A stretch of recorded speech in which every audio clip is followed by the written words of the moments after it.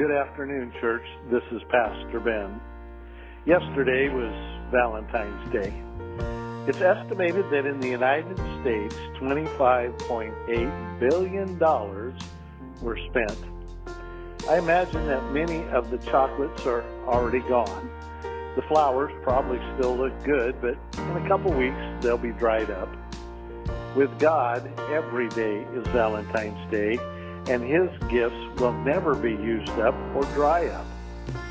Ephesians 2:4-7 says, "But God, being rich in mercy, because of His great love with which He loved us, even when we were dead in our transgressions, made us alive together with Christ.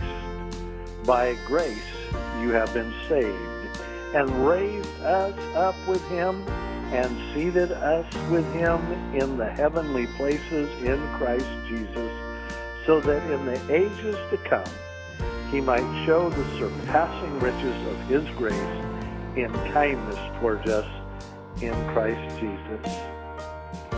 Because of His great love, we have a place reserved for us in heaven, where we will bask in the light of His love forever and ever.